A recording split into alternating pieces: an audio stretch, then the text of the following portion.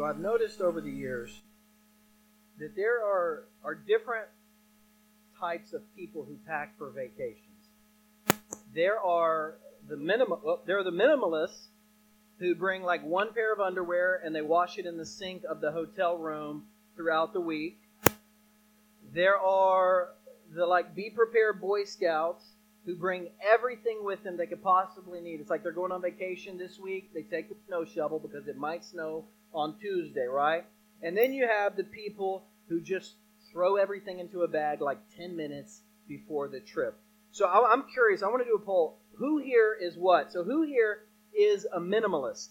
Who here just brings like the bare minimum of what they need? Wow, very few people. Okay, all right. Y'all are kind of shy. The minimalists are shy. It's okay. All right, who here is be prepared, bring everything you might need, because you don't want to hear people complaining when they don't have it, right? You don't have to go to the store when you're at the beach. You don't have to do all that. You bring the beach umbrella, the shovel, and the little sand anchor that anchors it all in, and you bring the tie downs, right? Okay, who here just throws everything into a bag like 10 minutes beforehand and stresses out their family? Okay, so that is Emily. Emily is like the 10 minutes before. I am not a minimalist.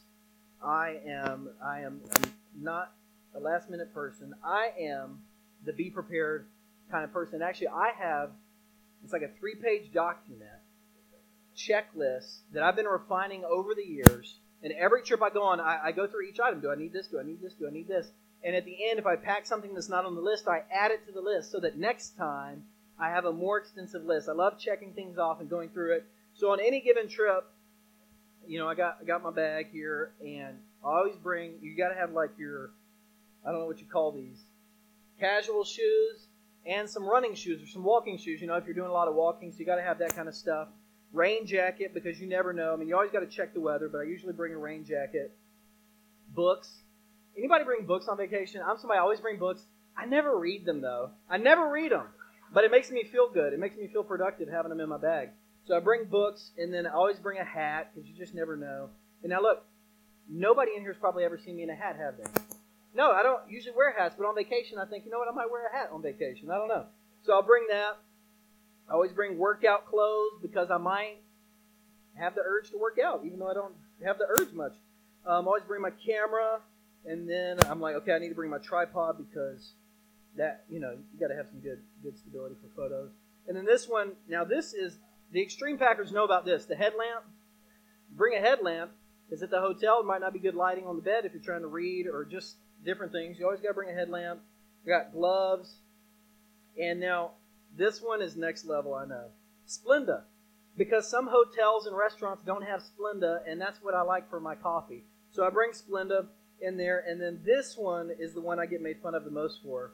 But this is the most amazing thing. It's not a scarf. It's actually a travel pillow. You wrap it around your neck, and then you can go like that on the airplane or wherever. So I'm always packing all of this stuff because I want to make sure I have everything. And so I go down my list when I'm checking it off, and I say, do I need this, yes or no? And I have to have this kind of internal debate.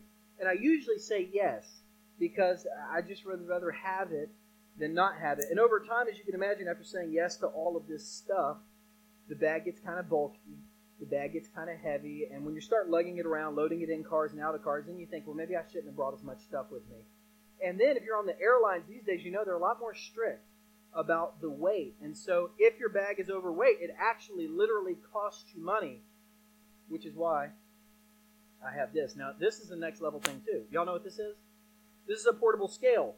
So you can weigh your bag if you're on a trip and make sure that it's not over before you get to the airport, so you don't have to hold everybody up in line and make it all complicated.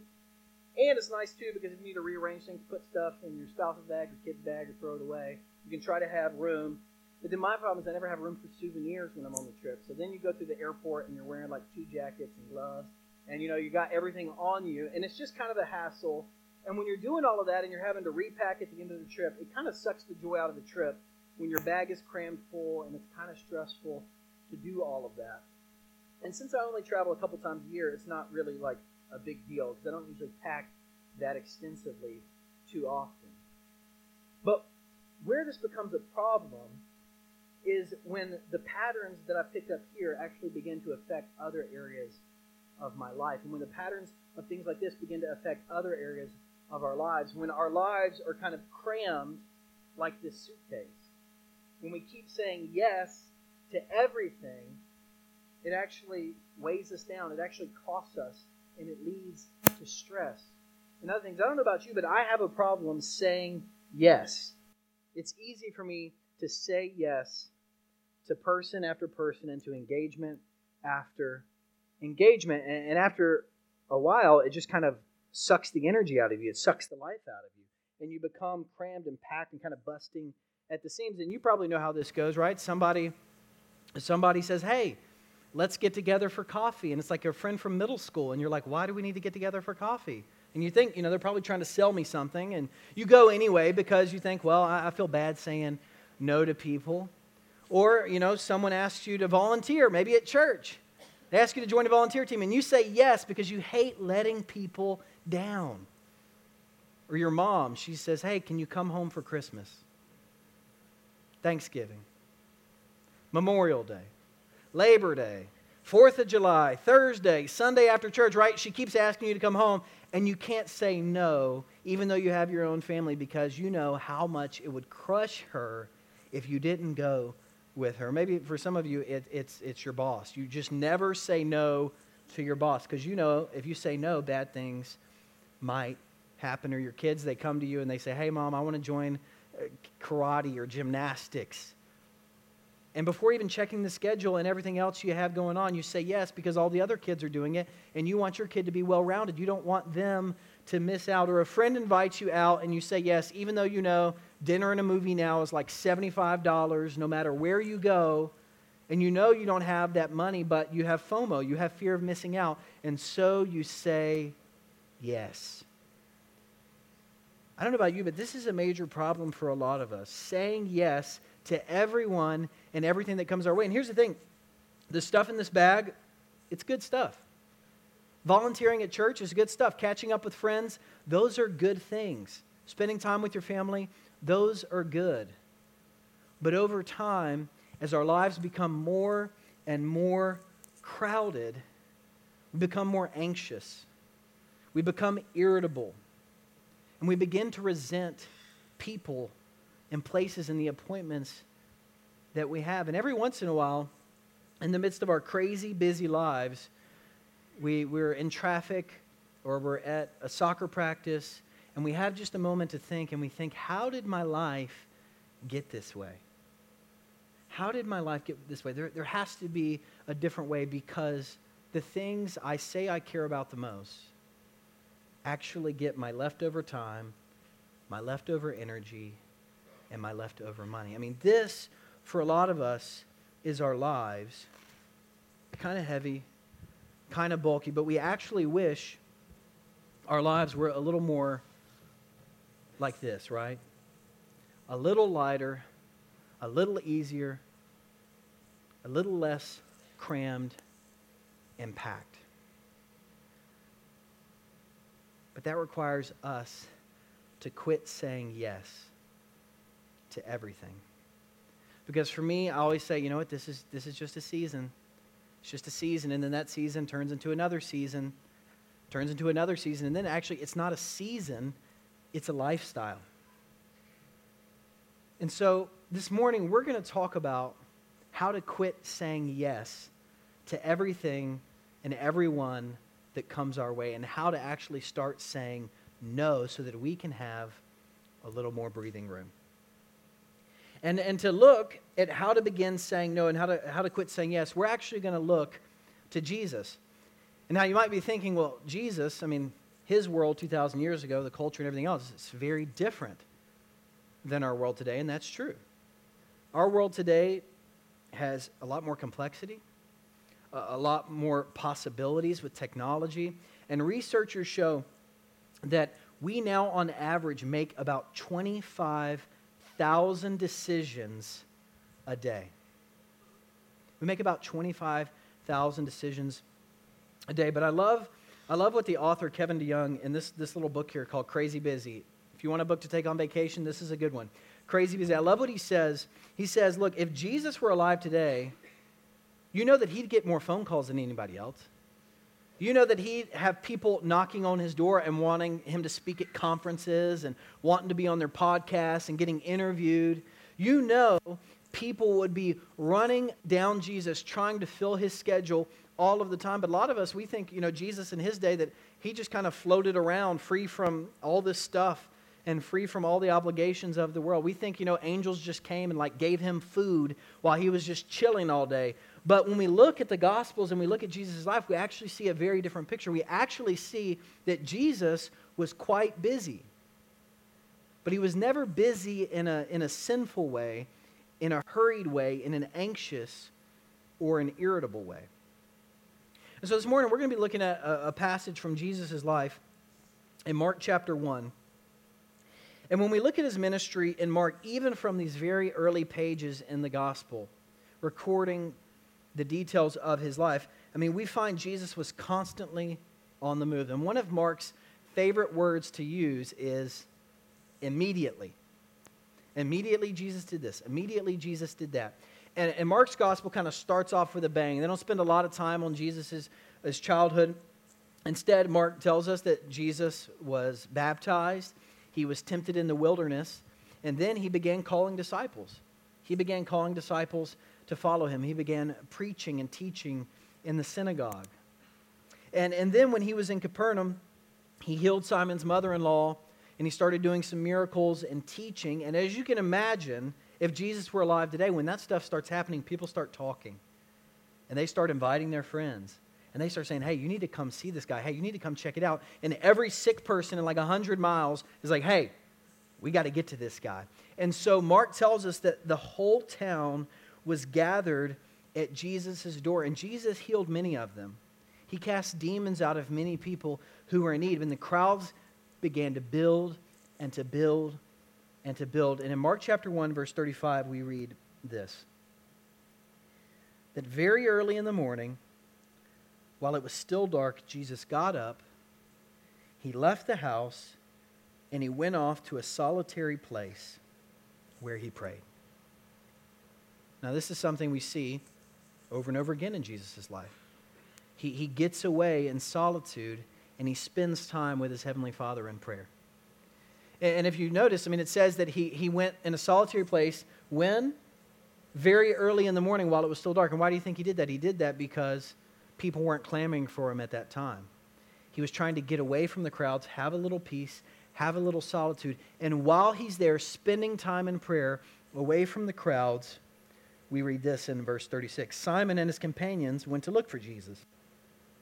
And when they found him, they exclaimed, everyone is looking for you. And so you can hear it in their voice, right? They're saying, Jesus, the crowds are building.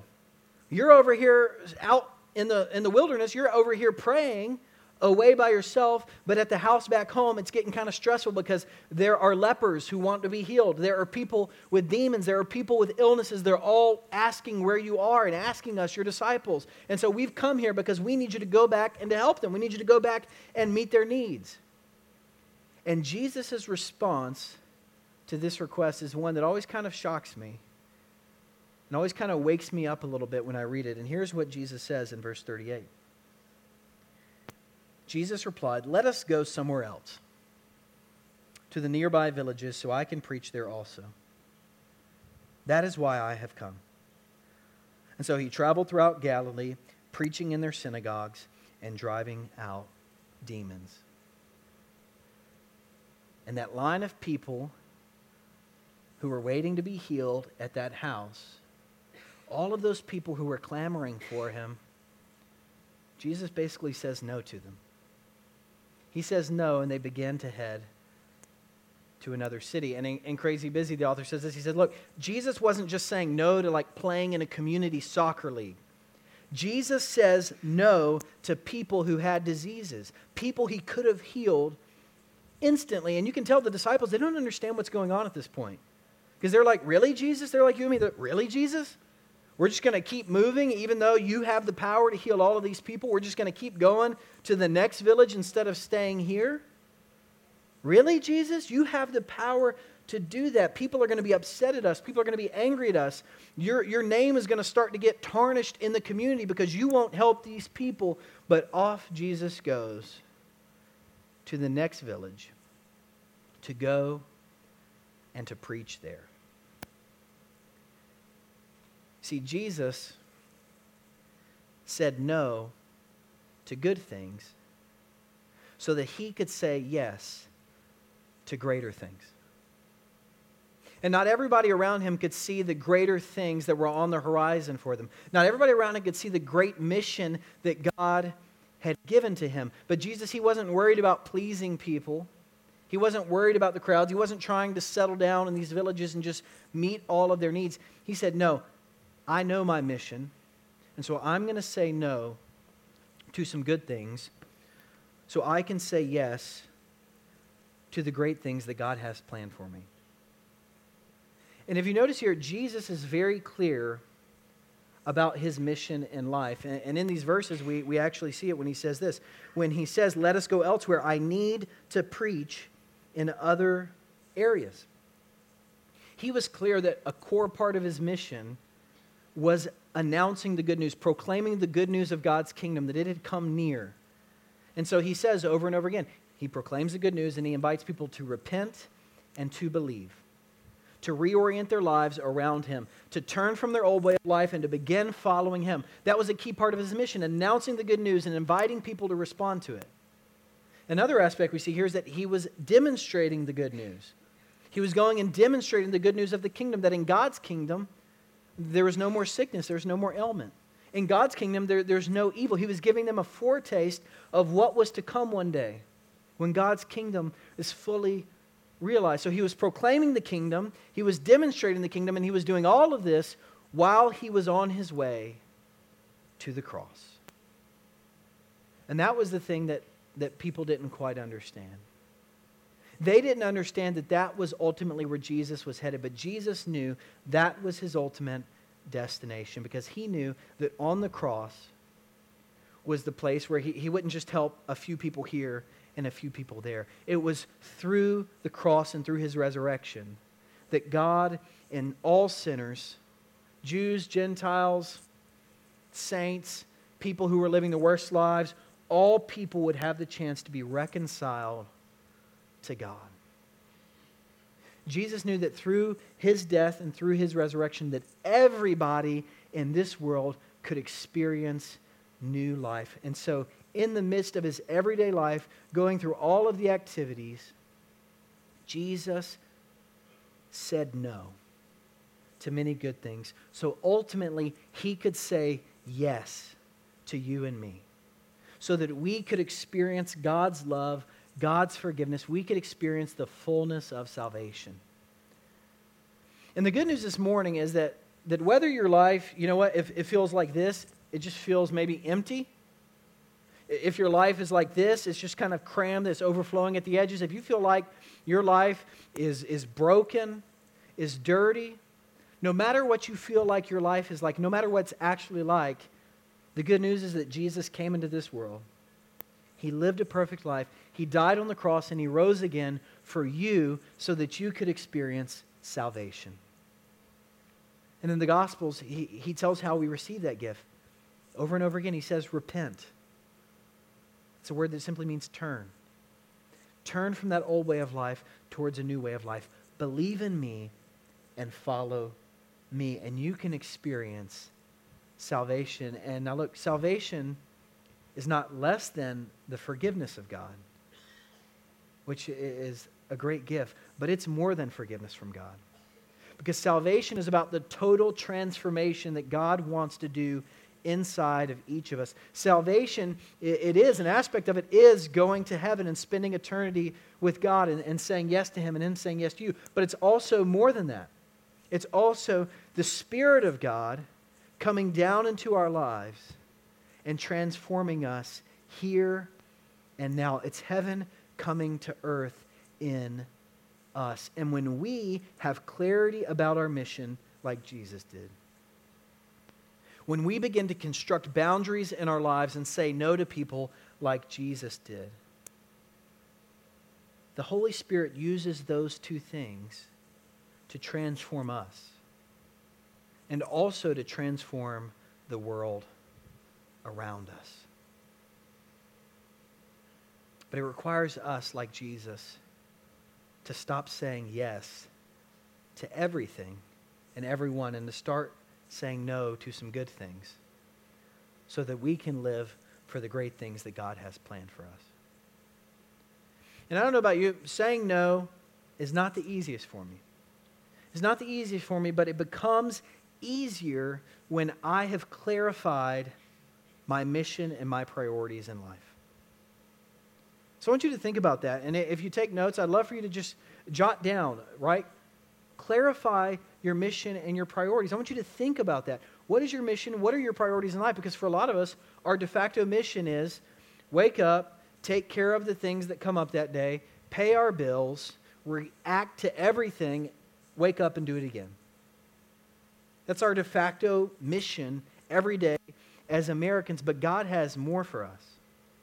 So I want you to think about, what is my mission? What are my priorities in life? Really, this is just a question, what is most important to me? And we can make it complex and we can have a cool, crafty personal mission statement, but I just want to keep it simple for you. What are those things that are most important for you? I hope at the top of your list is your relationship with God.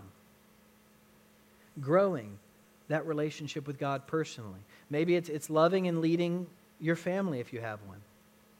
Maybe it's making a difference in the world through your work or through how you treat other people or how you spend your time. Maybe right now a priority for you is to pay off debt so that you live free from that burden. I don't know what your exact priorities and your mission are, because God uses each of us in our own uniqueness.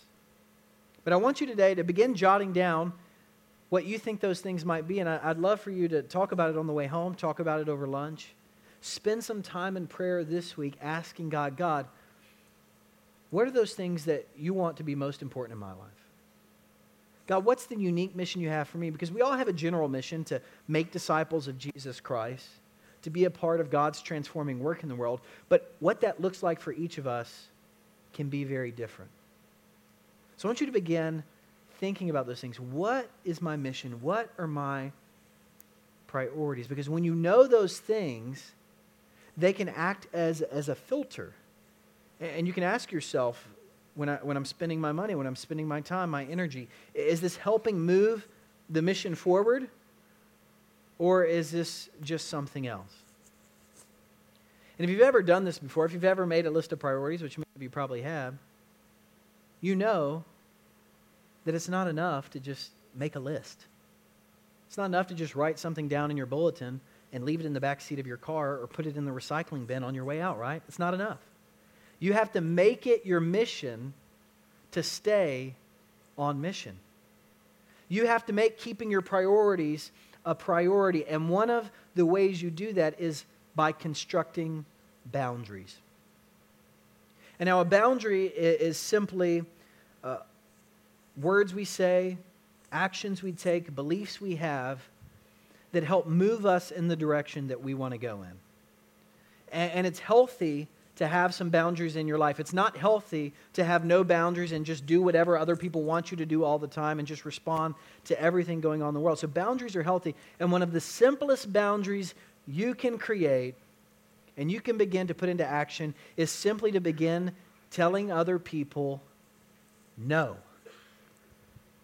And no, it's a little more unnatural than yes, right? Yes is like, oh yes, it's so easy. Yes, yes, yes. No, it's like a little more harsh. It sounds a little more difficult. So I want you to turn to your neighbor. I want you to practice saying no. Turn to your neighbor and tell them no. But I want you to do it in a nice way, okay?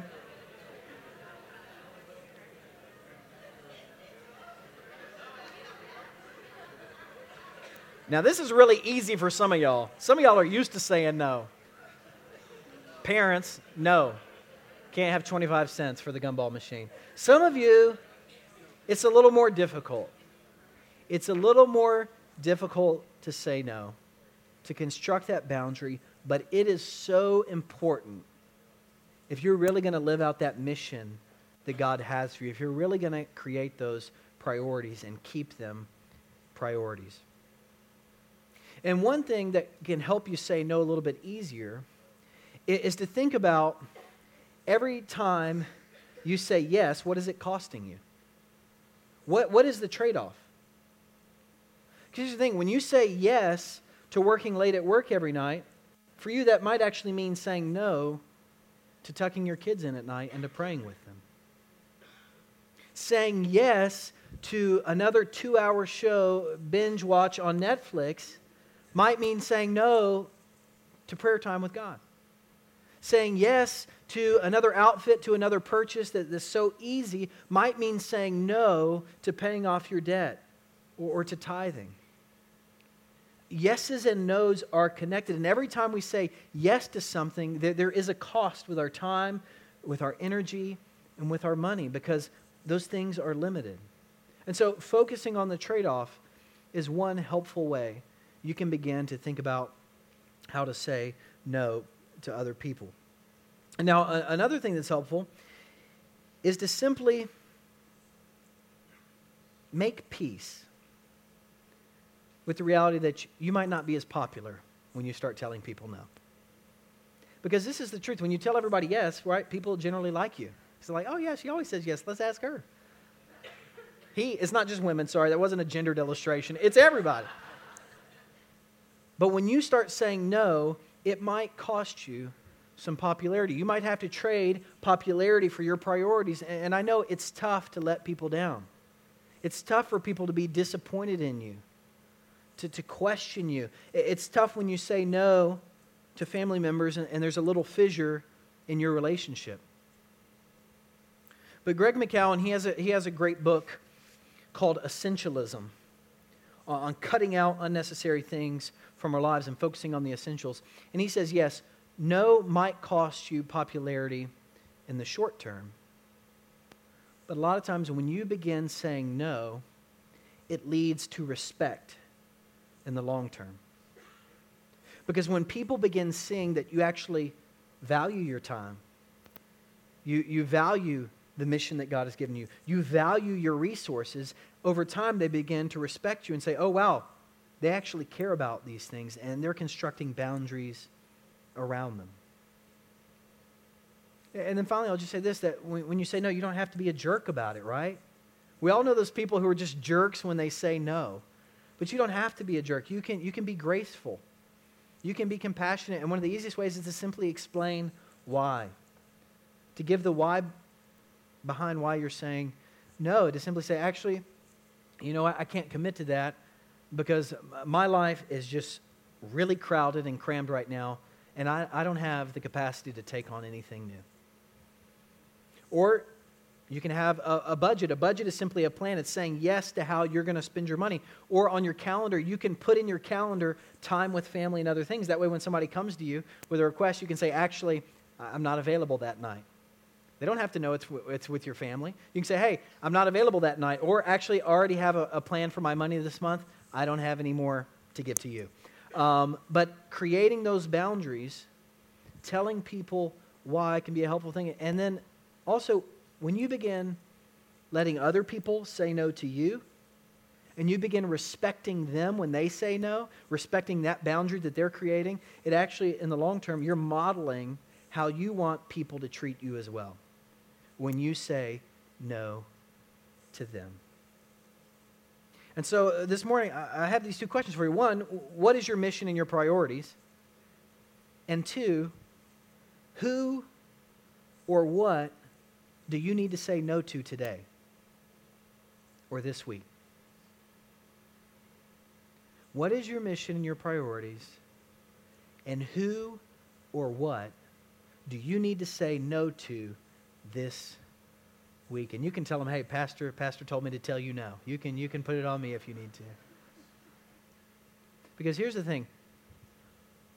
The right no at the right time, even though it's a small word, it can have a huge, huge impact. Not only on your life, but in the world. I mean, we can look to someone from history and see this. We can look at Rosa Parks and her life and see how her no began to change the world.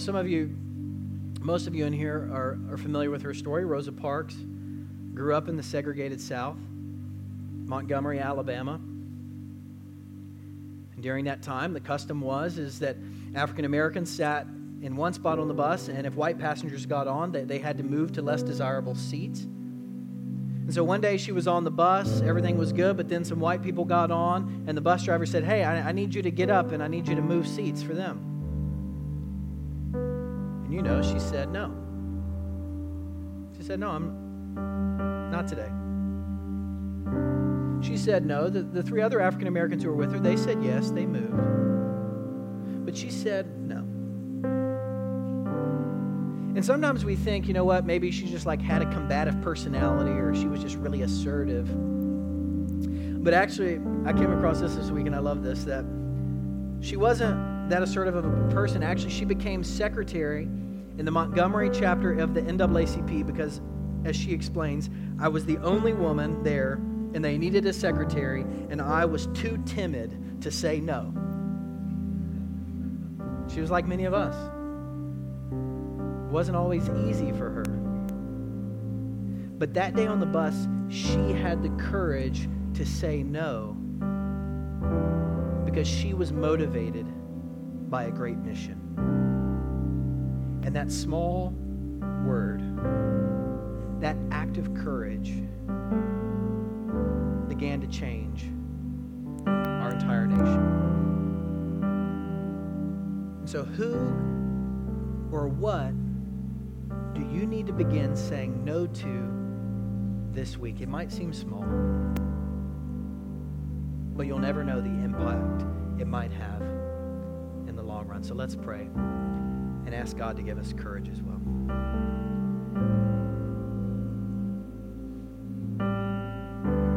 God, a lot of our lives here are packed. They're overflowing. They're crazy busy. God, a lot of us here on Sunday mornings we're able to relax, but then when we leave here, we start thinking about work on Monday. We start worrying about all of this stuff going on in our lives. But God, we pray that you would help that to begin to change today. And we pray that it would change as your Holy Spirit comes to us and speaks to us about our unique mission and our priorities in this world. So God, we ask this week that you would help give us clarity on those things. And God, we ask us that you would give us courage to begin constructing boundaries.